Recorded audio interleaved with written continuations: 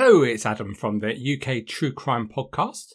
I thought I'd record a special episode this evening about the book that I've just written, Gone Fishing, The Unsolved Crimes of Angus Sinclair.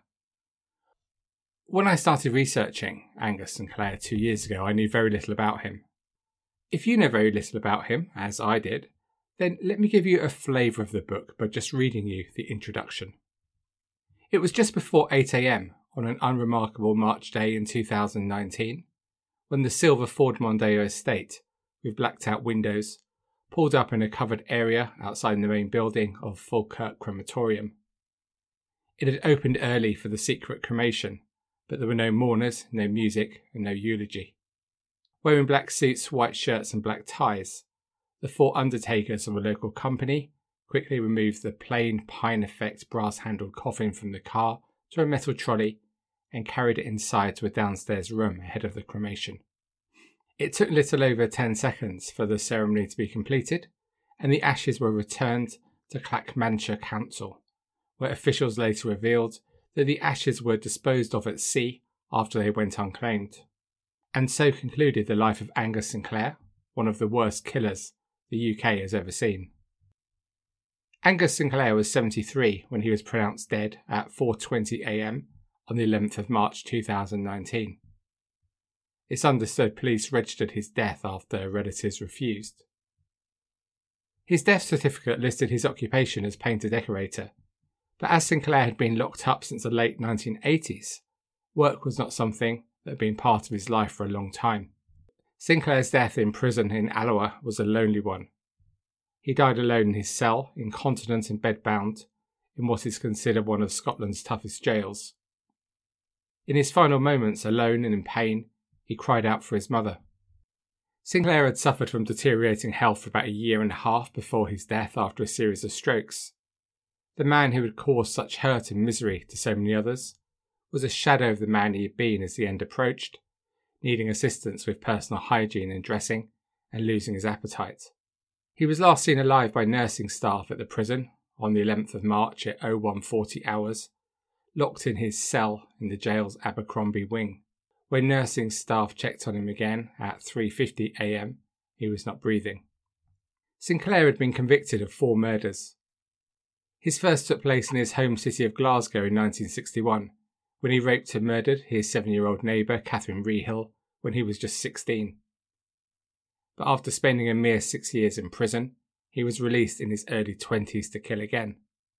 Teenagers Helen Scott and Christine Eadie were last seen at the World's End pub on Edinburgh's Royal Mile in October 1977. The next morning both were found murdered, not together, but a few miles apart on the East Lothian coast. They had both been raped before they were killed. The largest investigation in Scottish police history didn't find their killer. Several years later, in 1982, Sinclair was jailed for life after he was charged with and admitted 11 charges of rape and indecent assault.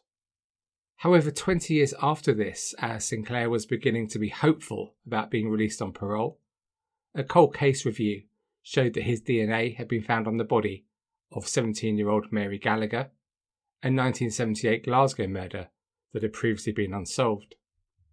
These discoveries led detectives to examine the link between Sinclair and several other unsolved cases.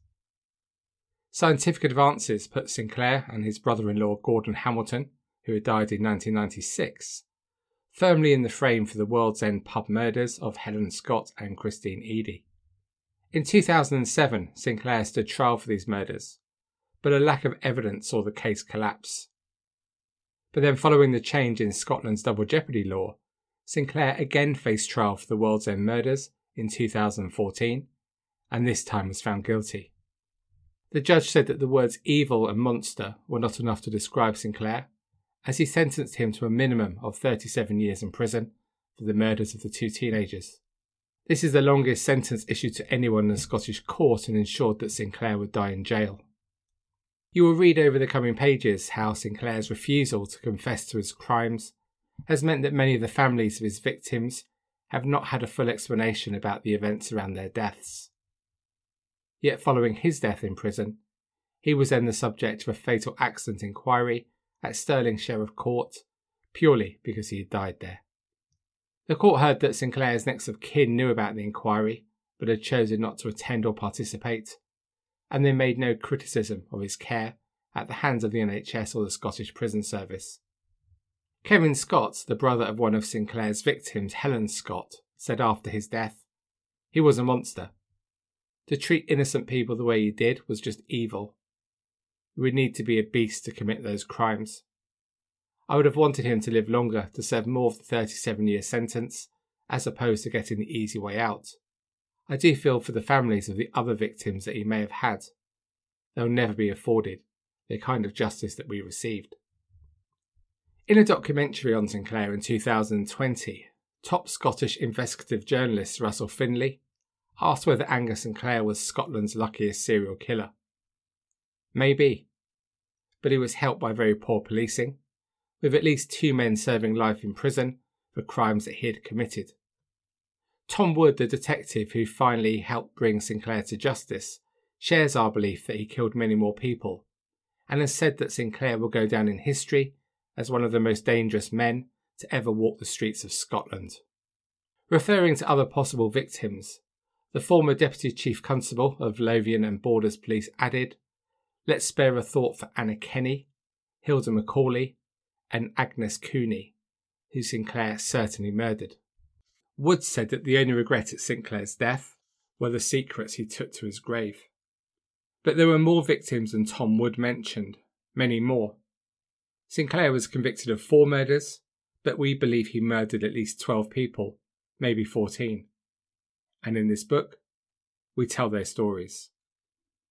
Gone Fishing, The Unsolved Crimes of Angus Sinclair by Chris Clark and Adam Lloyd is available on Amazon or wherever else you buy books, in paperback and as Kindle. If you buy the book, I really hope you enjoy it. Hit me up on social media, let me know what you think. So until we speak again on Tuesday with the normal episode, that's it for now. So until then, take it easy. Most of all, stay classy. Cheerio.